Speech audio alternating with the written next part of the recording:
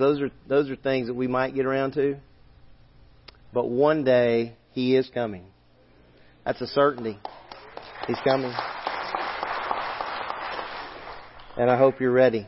I hope you're ready to meet the Lord Jesus Christ. Let's pray together.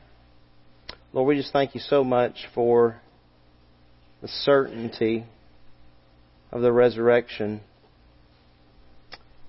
and the certainty that one day You are coming to receive Your church to Yourself. And forever Your church will be with You.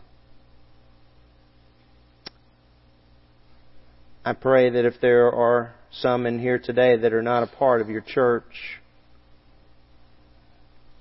Lord, I'm begging You that today could be the day of salvation for these individuals. I thank You so much for the gift of eternal life that is only found through Jesus Christ our Lord. And it's in His name I pray these things. Amen. There were many personalities associated with the events of Christ's death on the cross. The Gospel writers introduce us to them as they record the unfolding drama of Golgotha. And perhaps no one person is better known to us than the man Pontius Pilate, who presided over the trials of our Lord. Please listen carefully as Pilate steps out of the pages of history to tell his story. The year was AD 33, as you moderns count time.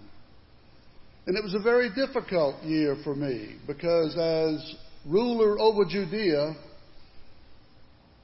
I had responsibility for those Jews, those fanatical people with their monotheistic blood sacrifices, always claiming to be the people of God, always looking for their mystical Messiah who would come one day and free them from the bondage to Rome.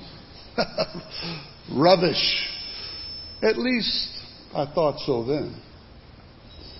It was a tumultuous time.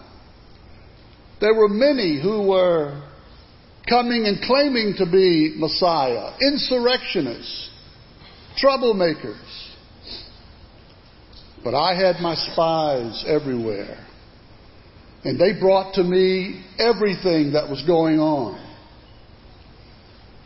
And I examined every one of them. And if anyone posed to be a threat to me or to the emperor, they were crushed under the heel of Rome. But the Jews, they were just so unrulable. They were so unreasonable. No matter what I did, they would protest. One time, all I did was order a legion of Roman soldiers to enter into Jerusalem with their standards, with the golden eagle and the name of the emperor. Now, Roman soldiers have entered 10,000 cities a time and again. And no one has ever protested. No one has ever complained. And if they did, they would be dealt with, and they would learn about the Roman power that we have. But did these Jews? No, not them. There was a mob of people at the palace, and they began to scream and protest. And they were saying that this was idolatry, and this was an abomination in their holy city. And they wanted the soldiers removed, and they wanted the standards removed. And I went out and I told them that they were to disperse, or else they would feel the heel of Rome. But for 4 days, they stayed out in the streets and they shouted and they protested. And finally, I'd had enough. I went out again to them, and I also sent my soldiers out to mingle among them. And I told them, disperse and go back to your homes, or you'll be killed on the spot. And at that signal, my soldiers unsheathed their swords, hundreds of them in the crowd. And I thought, now they'll understand. Now they'll get the message. Not these Jews. No. They put their hands to their necks and they said, here, strike us here. We would rather die than see this idolatry take place in our city. Well, what was I supposed to do? I mean, there were so many of them. I couldn't kill them all. So I ordered the soldiers to retreat back to Caesarea. It was humiliating. And if that wasn't bad enough, an envoy was sent to Rome with their complaint. And soon enough, a message came back from Rome rebuking me for what had happened. It was humiliating. And it wasn't long after that when another thing happened. This time, all I was trying to do was to find a way to honor my benefactor, Tiberius Caesar. You see, you may not know this, but I was not appointed by Tiberius to my position, but by the one who preceded him, Sejanus. And so in order to curry the favor of my new emperor and build a little goodwill, and even perhaps to make it easier to rule over these Jews, I ordered these shields to be put in Herod's palace. And these shields were made of gold. And on them, there was no eagle, no golden eagle, just the shields, and the name of myself as the donor, and the name of Tiberius as the one that I was trying to honor. And immediately, the same protests, they protested, saying that this was blasphemy and idolatry, and they wanted the shields removed. And another envoy was sent to Rome. But this time, I knew that the message would come back thanking me for my desire to honor the emperor as I did. But no, the message came back. Remove the shields to Caesarea, and don't ever let this happen again. I tell you, you moderns, you don't know what it was like to rule over the Jews. You're so quick to pass your judgment, you just don't know what it was like. I knew that one more incident, one more report to Rome, and I was finished. And it was on that day called Friday. You moderns call it Good Friday. I never saw anything good in it for me. Basically, it put the last nail in my coffin. But it was on that day that this special event occurred. I was sleeping in my bed in my palace. And suddenly the captain of the guard is calling my name. And he awakens me and says, Master, the Sanhedrin requests your presence. They want to speak with you. It wasn't even daylight. What is so important that it requires my presence before the sun comes up in the morning? Being a noble Roman, we're supposed to be in bed sleeping. It's all of our slaves who get up and do the work. We're supposed to enjoy a good night's sleep. But, noble Roman that I am, I got up and I went out. Let me add to the mystery and to the mix of all this, I had to go out to them. They refused to come in because they said that that would be an abomination for them. Imagine I, a noble Roman, being referred to as a heathen or among these ill-bred Jews. But I went out to them, and I should have known it. There were the Sanhedrin standing there, and behind them was a mob of people, and they were swaying and they were saying things that frankly I could not understand. But then there in front of the Sanhedrin was the prisoner. He didn't look very dangerous. His hands were bound. Spittle was dripping from his beard. And I gazed into his eyes, and I looked away, but it brought me back. And that gaze was very unsettling, because I'd never ever had an experience like that. This man was just so mysterious, and he had a gaze that I did not understand at the time. And so I asked the Sanhedrin, "What has this man done?"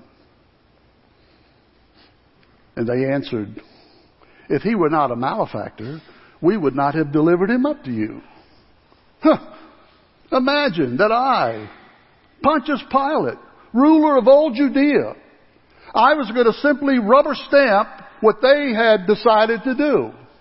Well, they didn't know me that very well. Nor did they know Roman law, because we Romans, our goal was to defend the weak and to crush the proud. But in response to their question, I said, "Well, you have a law. Take him and judge him according to your own law." And they shouted back, "We cannot put a man to death." Ha ha! Yes, I thought to myself, you stiff-necked people. You can't put a man to death, because that is something that Rome reserves to itself. We reserve that right to ourselves.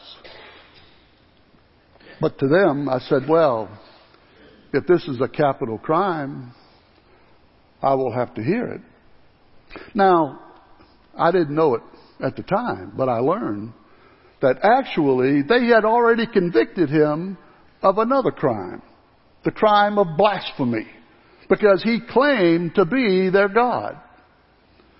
And they knew that in Roman law, there was no law against blasphemy. We Romans are broad-minded, and we're tolerant of all the gods. And we would no more put a man to death for blasphemy as your government would do for jaywalking or failure to pay your taxes. But I knew that this was a serious crime. And they had changed the charges. Having already convicted him, they changed the charge to one that they knew would have the greatest weight in my eyes. The charge of sedition or treason. And so I told them, I will have to examine the prisoner. And I went back into my palace and to my chair, and I ordered the prisoner to be brought in before me. And there he stood before me. And I looked at him again and caught that uneasy gaze. And so to dismiss my dis-ease, I asked him, "Are you the King of the Jews?" And he responded, "Did you come to this on your own initiative, or did others tell you about me?" As if I, Pilate, would care about who was claiming to be the king of Israel. If he were a king, as I said previously, we would crush him as we've done so many others. But I looked at him again. Looked in those eyes. And I said, "So, you are a king?" And there was silence. And then he spoke and he said, "You judge rightly that I am a king. For this reason I was born. And for this purpose I have come into the world, to be a witness to the truth. Everyone who knows the truth," he said, "hears my voice." Ah, okay. I get it now. He's one of these itinerant preachers who sees kingdoms in the clouds. And so I responded to him again. I said, "So you are a king?" And he said, "Yes." But he said, "This kingdom is not my world. This world is not my kingdom," excuse me.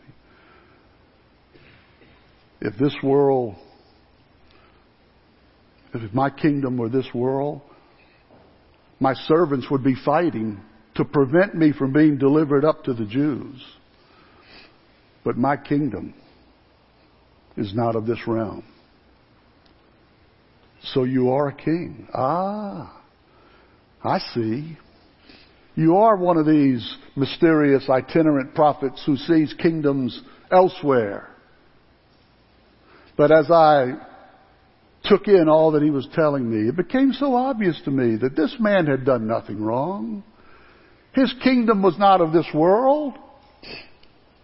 He had broken no law. And so I went back out to the praetorium and sat on the bema. And I called all the people to attention and I said, "Hear me. I have examined this man according to the charges that you have brought against him. And I can find no evidence of his guilt."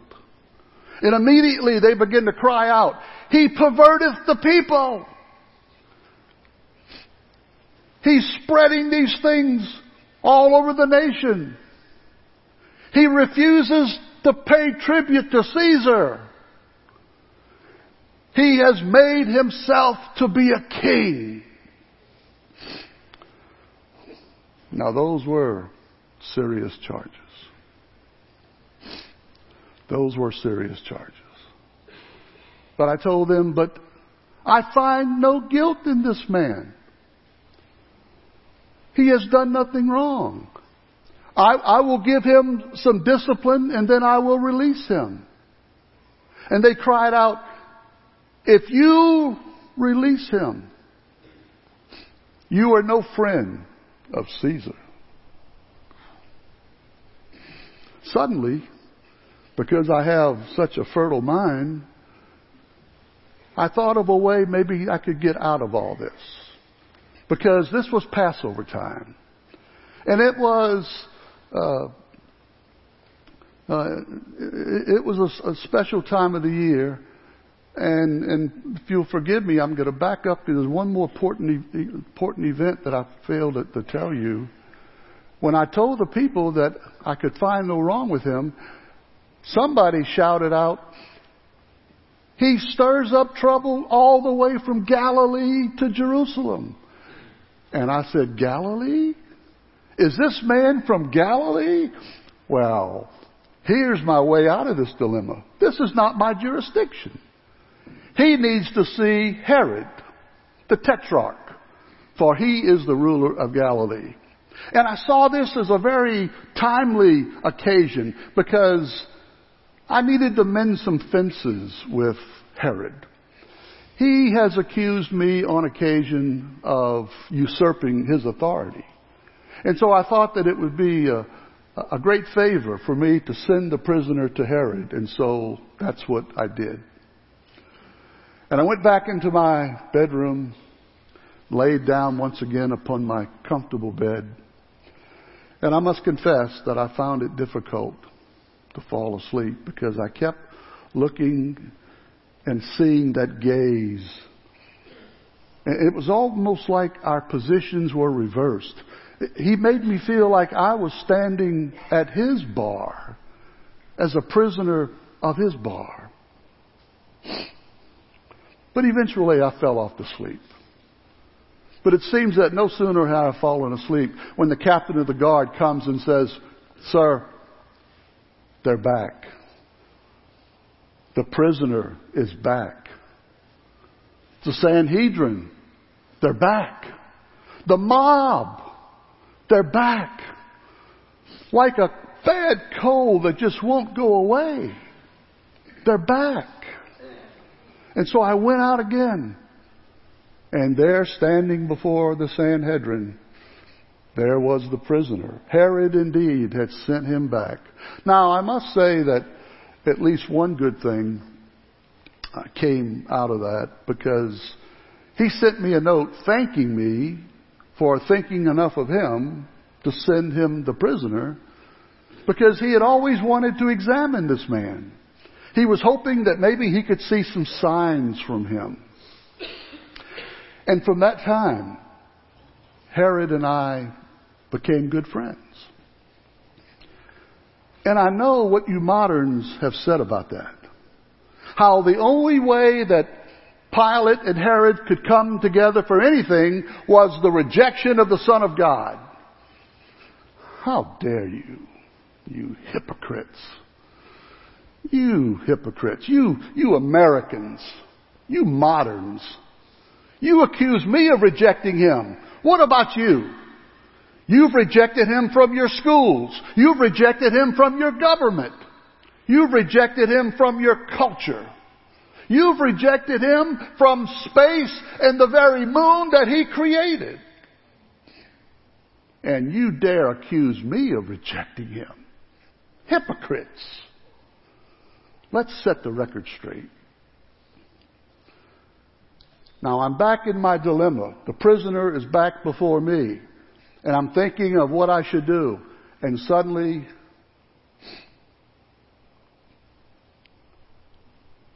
the servant comes to me with a note from my wife. Very unusual. But I read the note and it said, "Have nothing to do with this just man. For last night I suffered greatly in a dream because of him." And I tell you that I would not have turned him over. But I remembered that at this time of the year, every year at Passover, to try to curry the favor of the Jews, I would offer them the release of one prisoner from our jail. And so I called for the most malignant, filthy, criminally minded man that we had in our prison. And they brought before me a man called Barabbas.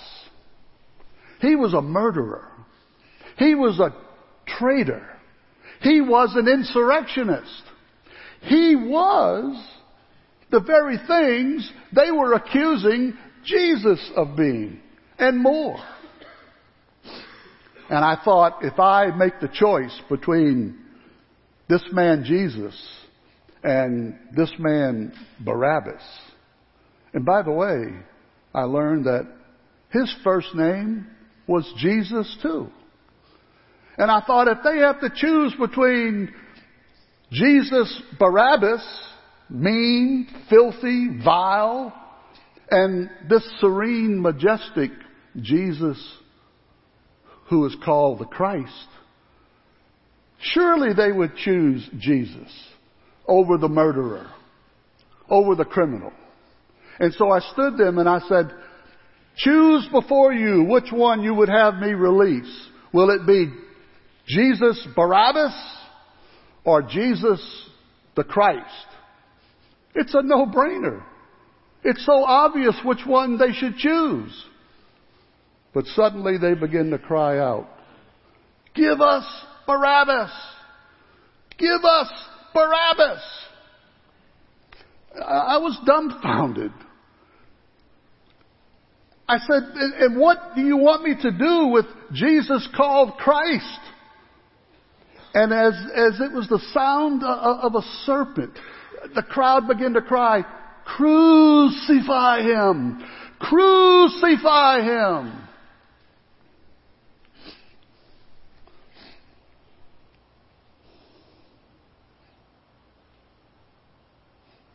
And then I called for my servant and told him to bring me a basin of water. I decided this is the way I will bring an end to this. And they set the basin of water before me. And I said, I testify to you today, as I was washing my hands with that water, I testify to you that I am innocent of this man's blood. You want to crucify him? See to it yourselves. And I testify to you that I would not have condemned him. I would not have done that. I saw him as a man. I examined him, and he was innocent. He had done nothing wrong. I would not have done it. It wasn't my decision. It just wasn't. It wasn't my decision. It was you. It was you Jews, you Pharisees, you Sadducees, you high priests. It was your fault. You did it.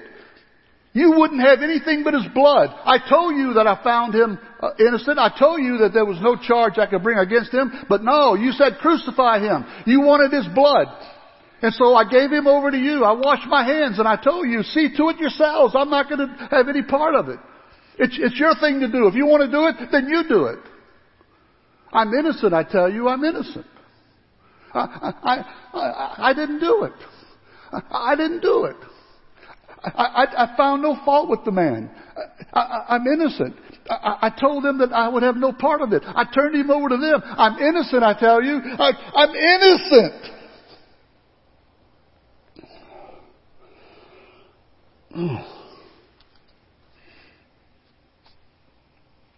It was you. Yes. It was you moderns. It's your fault. It's your fault. Not me. It's you. How you know far more than I know. You know you're far more culpable than I was. You have your New Testament, and it speaks of this man and how he was the Son of God. And even though they did crucify him on the cross and they buried him, he rose. He's alive. He's a living God. He's a living Savior. You knew those things. I didn't know those things. You're far more culpable than I am. You're far more guilty than I should be. It's not me. It's not me. It's you. And I've come to warn you. That's it. I've come to warn you. Because some of you this very minute are thinking about doing the same thing that I did. You're thinking that there's some middle ground. You're thinking that there's a fence that you can sit on. And I'm here to tell you that there is no middle ground. And there is no fence to sit on. I'm here to tell you that if you try to wash your hands of His blood as I have tried to wash my hands of His blood, you will never be able to cleanse yourself through all eternity. Just as I have not been able to cleanse myself through all eternity. I did not condemn him, but I did not confess him to be the Lord God. I did not deny him, but I did not declare him to be the Messiah, the King of Israel, and the King of all kings.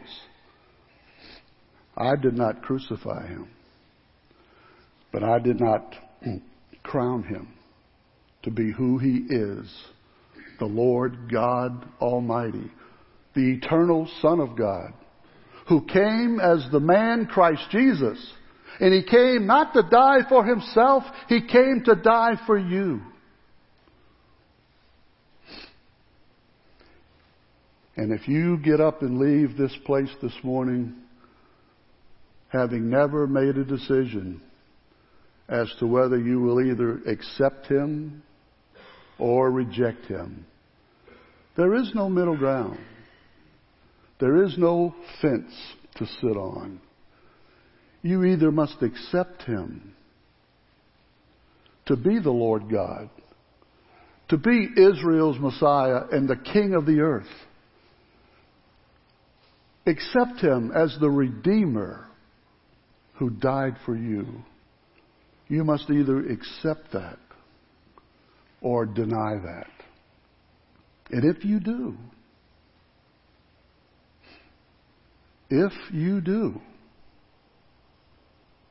then it is you, not me. You are Pontius Pilate.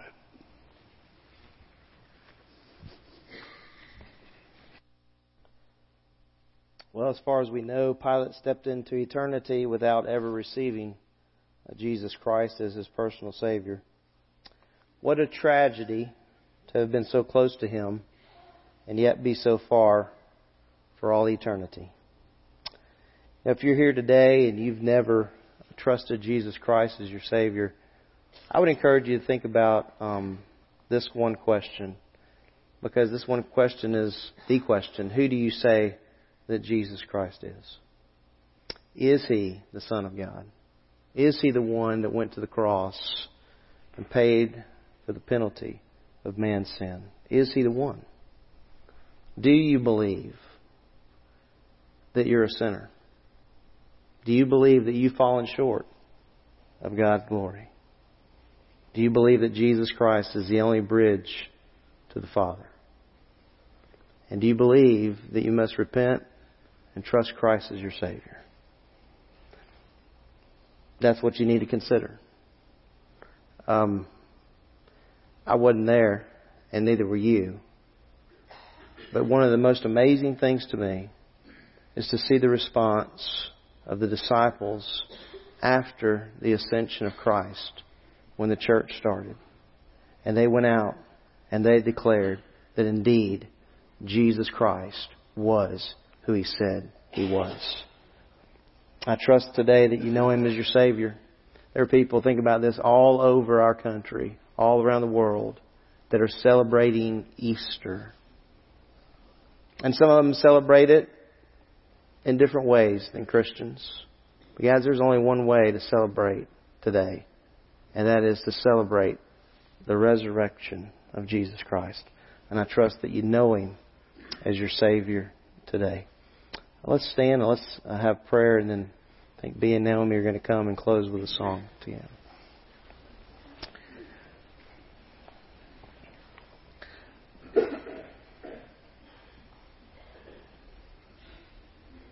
Or at one point in your life, you turned to your disciples and said, "Who do you say that I am?"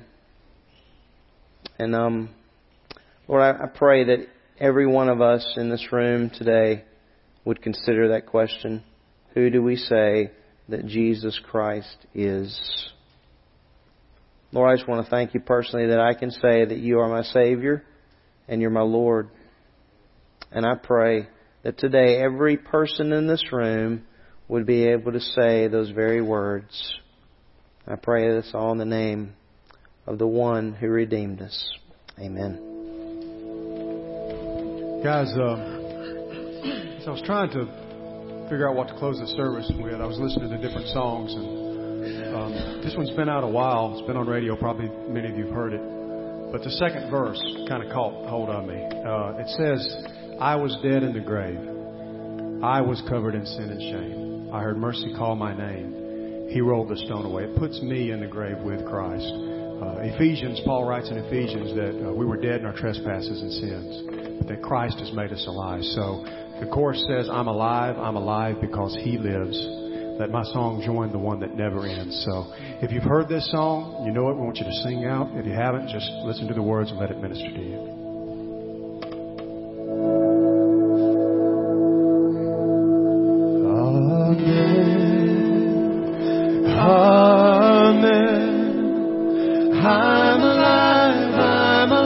Because He lives. Amen. Amen. Let my song join the one that never ends.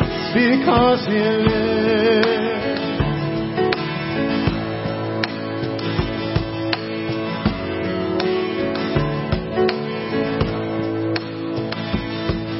believe in the Son. I believe in the risen One. I believe I overcome by the power of His blood. Amen. Amen. I'm alive because He lives. Amen. Amen. Let my song join the one that never ends because He lives.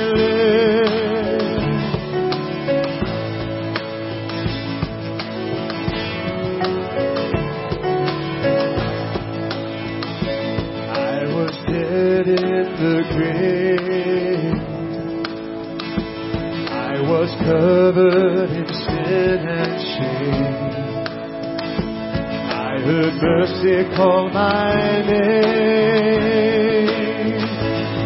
It rolled the stone away.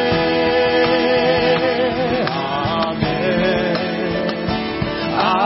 Amen. I'm alive because He lives.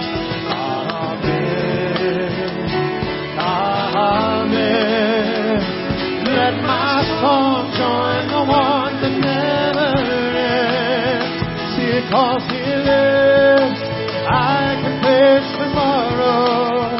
Because He lives, every fear is gone. I know He holds my life, my future in His hands. Amen. Amen. I'm alive because He lives. Amen. Amen.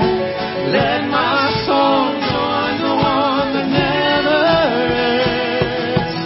Amen. Amen. I'm alive because He lives. Amen. Amen. Let my song join the one that never ends because He lives. Because He lives.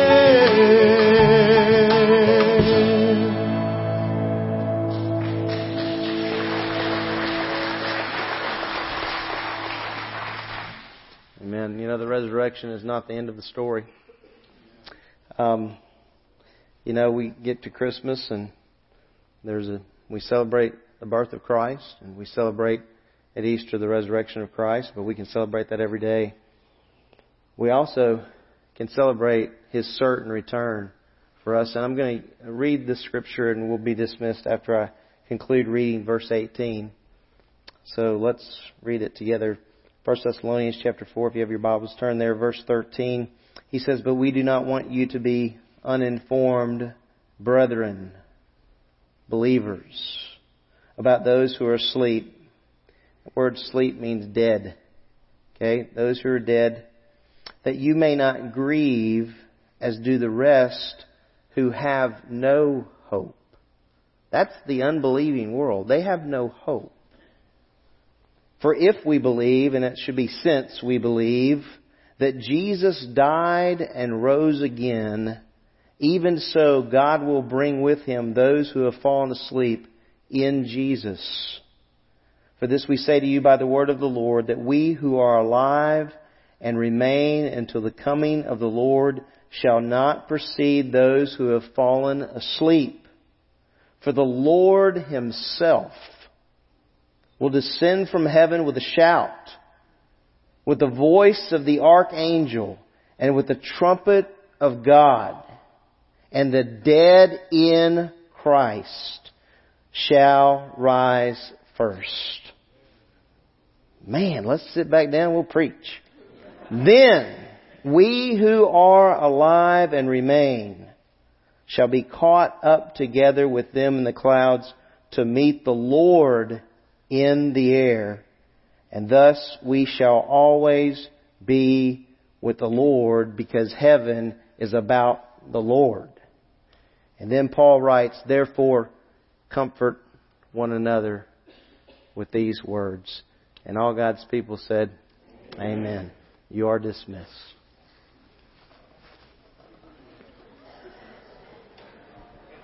Happy Easter.